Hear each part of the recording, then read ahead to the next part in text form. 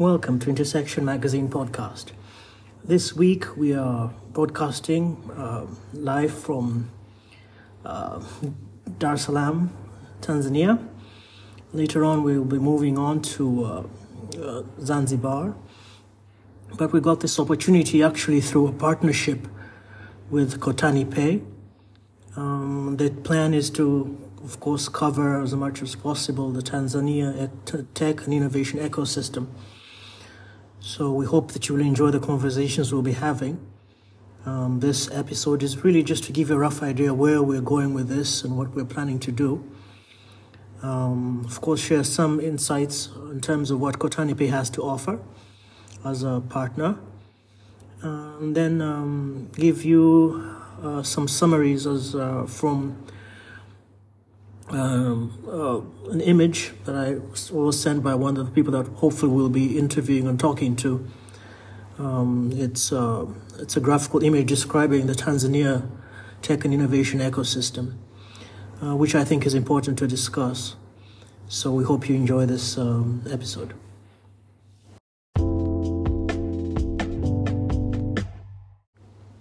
So in this episode, I wanted to share with you a few things about our partner, Kotani Pay, who we're partnering with in this visit. Kotani Pay is pretty much an on-ramp, off-ramp platform. We're based in Africa. What on-ramp and off-ramp means is pretty much interaction where you have your cryptocurrencies move either from exchanges or from one currency to another. That's what's called on-ramping and off-ramping, when you move your cryptocurrencies to and then from various exchanges and I guess different payment platforms or applications. And they usually provide these services through an API, an application interface. And they have several use cases that they meet or they provide. One of them is remittance, which is a $1 billion market. Forex arbitrage, which is basically trade or movement of forex from one person to another for profit. And then there's lending, there's insurance, and these are all applications of the system. There's savings, there's social protection for, as we later described, for NGOs that need to move money when they have certain users, or for what some people call universal basic income, which is a new concept that many countries are beginning to explore.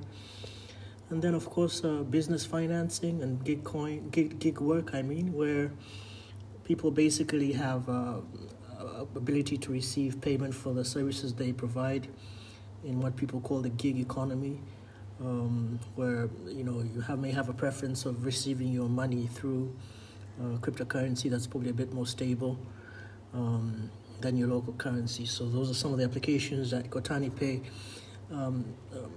makes available to us. I just wanted to let you guys know about that service. I met the director when I was visiting Kenya, and we had some interesting conversations. So if you get some time, please do listen to our conversation that we had with Felix Macharia. And after some conversations back then, we decided we wanted to do a trip together and to explore opportunities in Tanzania. So we wanted to thank Kotani Pay for that opportunity. Please do visit their website and find out what services they offer, and I think they have a great service. Thank you.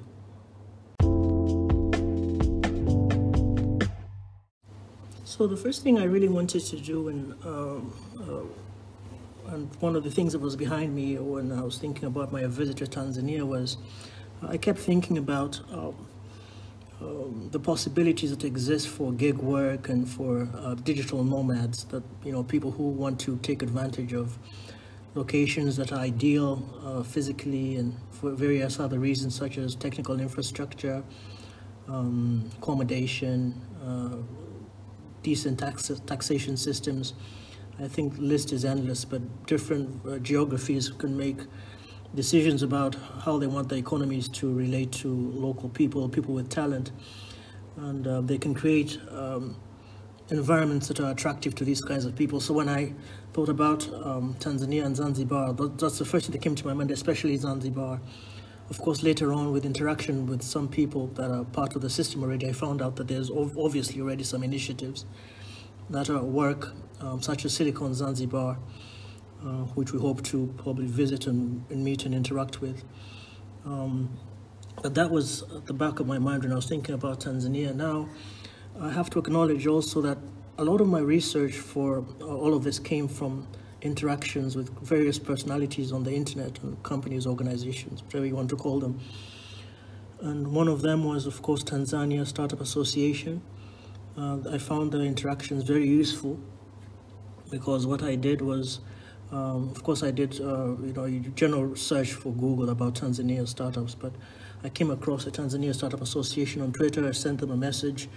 They were very quick to respond, and then we had a back and forth, about who I should talk to, and they gave me a list of some of the major players in the industry. And the reason this is important is because I believe that associations are really important part of startup ecosystems, and I think also general life and employment. You need to be able to be part of a larger membership organization that has skills that you can learn from, that you can use also as well to lobby for positions, whether that's regulation or laws that come into place that may not have been thought about, that you can use associations to get more reach and to get a bigger voice, to achieve a bigger voice. And if you listen to our podcast from Kenya, when we interviewed Kirimi Mitambo, he talked about how the EdTech Association of Kenya has played a pivotal role in the development of the space.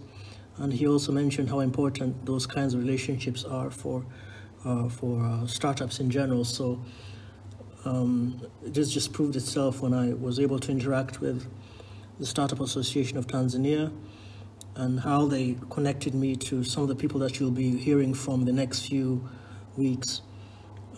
So that's just one part, of course, to acknowledge the importance of that meeting and how quickly they responded. Which brings me to my second or maybe third point, which is it's so important for you as organizations to have a social media presence and to have a responsive social media presence, because you may find that you're missing out on opportunities with people that want to give you access or give you a platform by which you can express yourself and tell your story, because literally that's what most of us are trying to do, is we're trying to tell our stories and advance ourselves. So let's go into the overview of the startup ecosystem, and this was put together by Tanzania Startup Association, COSTECH, the ICT Commission of Tanzania, Botna Foundation, and Seagull Family Foundation. And this, by the way, was sent to me by Catherine Rose. She's a prominent voice in the industry, ICT industry and innovation at the tech workspace. And so she sent me this overview, which I find really useful, but I also wanted to share, see if we could break it down in one podcast episode, hopefully that you will benefit. Now, what it says is about 2020 had about maybe 247 non-startups. That picked up to almost double, plus probably maybe 2.5 times to 587 in 2021. And current number is about, then in 2022 you have about 673. Current numbers are definitely much larger, but you had 673 in 2022. In terms of geographical coverage, naturally, as can be expected, you have most of the startups are in Dar es Salaam. That's about 66.56% in Dar es Salaam. And then you have another that's kind of large is Arusha. One has 3.91 startups, percentage of startups rather. Iringa has about 2.19% of all the startups in the country. Then you have about 2.66 in Dodoma, 4.22 in Mbeya, and then the rest are distributed rather evenly, but in small numbers in the rest of the regions of Tanzania. People that study this, you can make your own conclusions about why these numbers are the way they are and how we can boost those numbers to increase them. But those are the numbers as it stands. And then in terms of the sector, the most active sector is software as a service, what some people call the SaaS, which is 25.9%, followed by agri-tech, and then fintech, and then e-commerce, then health tech, then media, energy, manufacturing comes after that, then construction and real estate, architecture, then you've got digital marketing, then you have recruitment and human resource, then you have entertainment and events, about 0.2%. Travel and tech tourism, that's about 3%. Then you've got edtech. Edtech is rather low. Then you've got logistics and mobility. And then under the kind of miscellaneous category, you have about 10.5% of all startups that are in that area. So of course, my concern, and for those of you that are in edtech, my concern is why the number is so small, because the need is really, really great.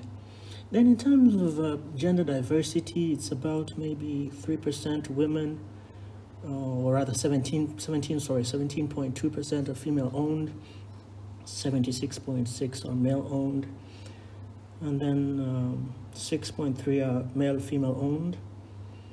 Then according to the numbers in 2022, the Big Deal report, Tanzania startups collectively raised about 80.57 million USD in funding. The largest proportion of that funding went to the fintech sector, which makes sense,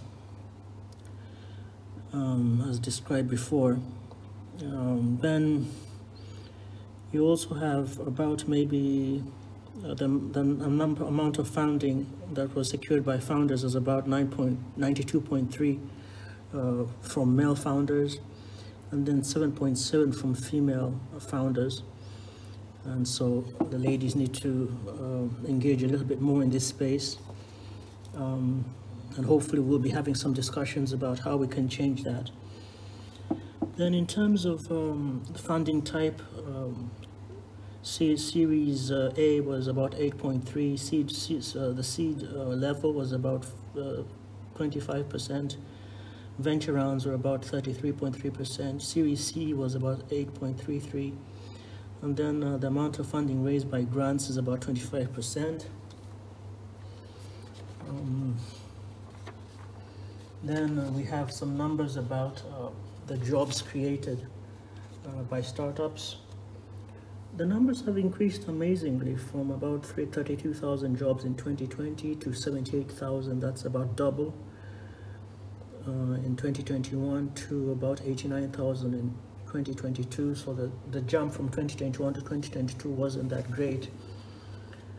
Then there's also an issue about entrepreneurship and innovation support organizations, distribution in terms of geography, where they based, and what sectors are they investing in, but mainly where are they based. So most of the entrepreneurship support and innovation organizations are in Dar es Salaam, followed by Arusha, then I guess Mbeya, or rather Morogoro, then Mbeya.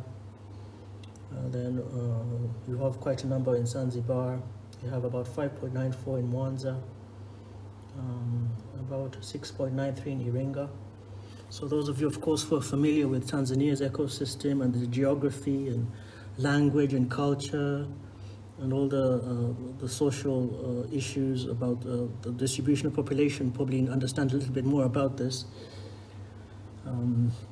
But of course, these numbers might change. For example, I heard that there's going to be a partnership between a university in India and the island of Zanzibar. So of course that's bound to change the dynamics of who the main players are going to be in the ESO, or rather entrepreneurship and innovation support organizations. Now the numbers for these entrepreneurship support organizations it's split between incubators, accelerators, community, maker spaces, fab labs, and living labs. Now, there's a conversation we had in Uganda about some of our hubs, and hubs, the young man said, or someone said, that they were pretty much just co-working spaces. And I think that whereas you can make a case for that idea, but they also provide some very basic incubation and acceleration services. And what do I mean? Well, sometimes what happens with our hubs is they partner with larger groups, maybe banks, or in Uganda's case, NSSF. They have a project that they run with startups very regularly. And sometimes the rigorous process that startups are involved in to win these competitions, I think, should be considered as some sort of business incubation, although naturally incubation services consist of quite a lot, as well as acceleration services. And we obviously do encourage startups to take part or to become part of an acceleration group, because this is usually where most of the funding comes from. That people that have funds will judge a startup's success and fundability based on the idea that they've been through some kind of business accelerator. So we do encourage startups to be part of this. But the numbers are as follows. You have about 60% of all ESOs. Out of the 122 ESOs, 60% are incubators, 50% are accelerators, 49% comes from community, 19% comes from maker spaces, then 14% comes from fab labs and fabrication labs, and then 11% comes from living labs. And the report says that the percentages exceed 100% because some ESOs or some entrepreneurship and innovation support organizations usually offer multiple services. Now, in terms of the year-on-year growth and the number of entrepreneurship support organizations, the numbers were about quite low in 2010, but they've risen substantially or significantly in 2022. There was a bit of a drop in 2014. I'm not sure why that reason exists, but then there was a jump after 2014 to 2016, and been a bit of a slump between 2018 and 2020, probably related to some of the lockdowns that we went through. And then there was an increase in 2022. Now, the entrepreneurship support organizations, in terms of what they're focusing on, that 81% usually focus on the idea stage, 94% focus on the early stage of the startup, and then 61% focus on the growth stage. A very small number, which is 11%, focus on scaling, and then an even smaller number focus on the exit round, which is about 5%. Then the report suggests that the high concentration of startups in the early and the idea stages suggests a need for more support to help businesses grow and succeed, because, as we said, that there are very few that are scaling, that are participating in the scaling stage, and naturally the exit stage, because we don't have too many startups that make it to that level.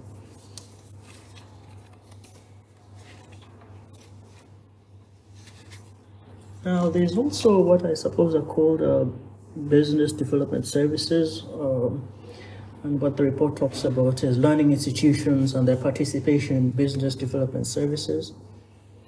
There's a percentage of about 35.9% learning institutions that are offering BDS services or programs. Then 64% are not offering business development services. Now, this is interesting because, again, we have conversations before in Uganda where we were talking about how that hubs in Europe, or specifically for that meeting, hubs in Germany or Saxony, usually were located in educational institutions. And we pointed out in this interaction that that there's been major shifts. Probably you can talk about disruption to where the center of innovation sometimes was shifting from traditional places such as educational institutions to other places, and this was a change that people needed to recognize. Now, the other thing that we realized also was that you really, if you look into the construction or the structure of a hub, hubs are really they're quite a varied structure. They're many different types of hubs. Just like we said, some may be based in educational institutions, others may be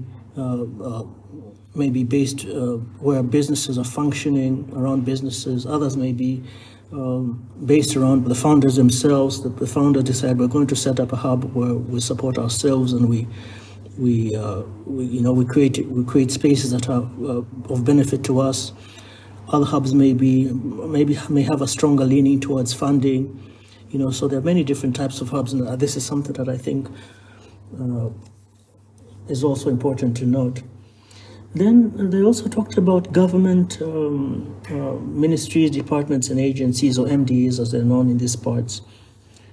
And they talked about how there are about 190 MDAs in Tanzania, and these provide support to entrepreneurs both directly and indirectly. And they said about maybe 11% comes from ministries, 75% comes from agencies and institutions, and then 13% comes from government departments.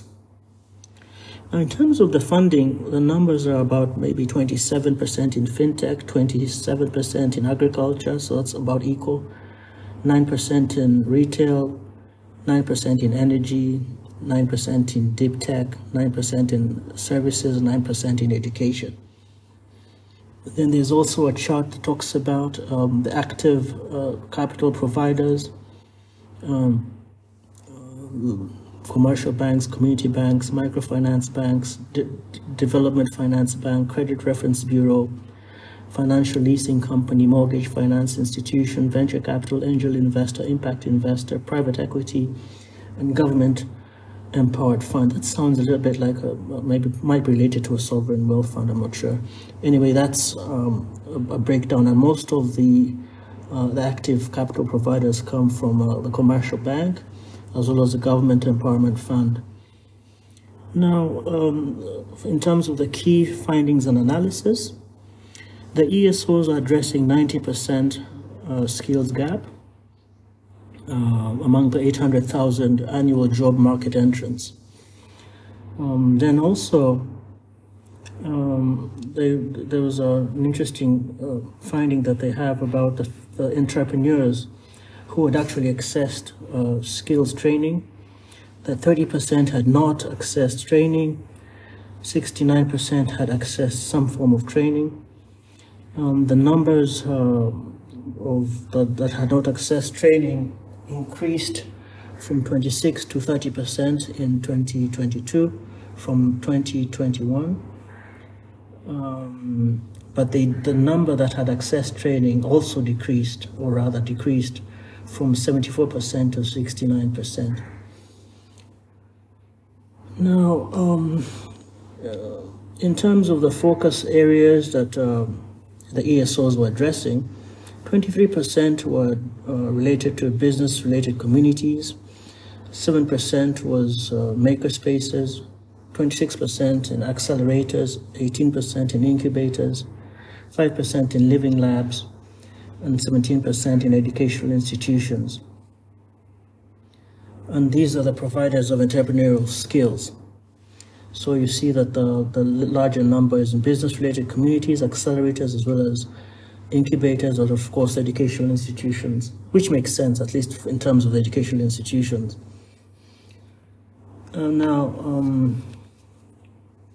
Now, in terms of the actual skill development issues, we have product development at about 34%, investment readiness at about 5%, sales and marketing at about 22%, finance and accounting at about 5.5%, legal and regulatory at about 28%, human resources at about 5%. And these are comparisons between the year 2022 and 2021. So skills that are needed for entrepreneurs, of course, there's product development skills, investment readiness, so that's a bit probably economics. Then, of course, there's sales and marketing, finance, accounting, legal, regulatory, and then human resource. So that gives you a rough idea in terms of where you can put your energies in terms of if you're providing skills to entrepreneurs. Are you a lawyer? Can you help create a system where you can help them in compliance for your startups? Are you an accountant? How can you help align their documents or what they need as startups to be able to be investment ready? You know, which is of course linked to the investment readiness section. Are you into sales and marketing, or are you into product development? Now, there's also, I guess, a comparison between local entrepreneurial support organizations and then global-based entrepreneurship support organizations. Those that are exclusively global are 16.25%. Those that are both global and local are 33%. And then the local is the largest number, which is about 50%. So that's good to know that we have, or that Tanzania has quite a number of local-based entrepreneurial support organizations. Now, in terms of what are the needs in terms of skill, the greatest number, I suppose, is investment readiness, which makes sense. And then the second one is regulatory and legal, which is a challenge to the lawyers to do a little bit more interaction. Then there is sales and marketing, finance, and finally human resource. But of course, you have to ask yourself which is the most important one for your startup. Then there's also a number on sources of funding for startups in 2022. There's savings at 36.1, family and friends at 32.7, grants at 18.9, loans from banks, microfinances at about 7.6, and then equity investment and angel investment at about 4.3. Usually, I suppose we used to be told that for a startup, you've got the 4 Fs: your friends, your family, and then of course what was sometimes referred to as fools. But those are usually the sources of your primary sources of funding. But as you can see here, that as friends and family is like 32.6%. So savings is about 36.1. Then in terms of, I suppose, capital providers, the report talks about capital providers that backed startups and fundraising in 2022. That the largest number was from savings, just as already spoken about. Then the second came from development partners. So this is so important for the country as it seeks to grow and how it interacts with its neighbors.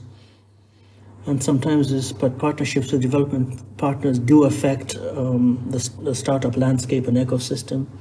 Then about 21% from angel investors, and then 15% from government empowered local funds. And then commercial banks was about 4.8, and then 2.4 came from venture capitalists.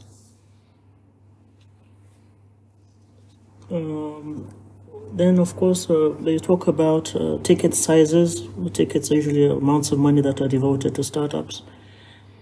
you have at about maybe 31.25%, between $5,000 and $10,000, which is about the greatest number, the biggest number of funding, usually for small tickets, or what was considered small tickets. $1 million and above is at about 3.75. And the number decreases, or the percentage of ticket size decreases as the number increases.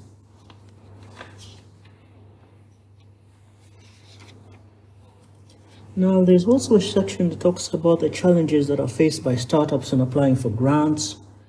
One of them is a lack of technical knowledge, which is the greatest. Then process application is about 28%.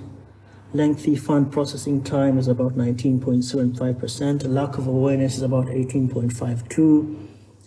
Of course, as startups, this information is important because it will help you know where your strengths or your weaknesses are and where you should be paying more attention. Of course, what also this means is then there's room for the development of your accelerators and incubators, because these are all challenges that accelerators and incubators can help startups deal with.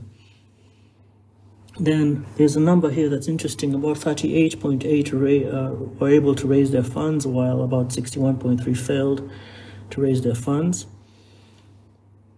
But as we revealed in the numbers before, that for those that wanted ticket size between $5,000 and $10,000, the numbers were good enough. I suppose that 31% isn't too bad, but the numbers decreased the larger the ticket size. So maybe that's an issue about the startups themselves. Can they be trusted to deal with large chunks of money? Then challenges faced by startups in applying for equity. They talked about the competitive environment, lack of readiness, the length of investment time, which we already spoke about.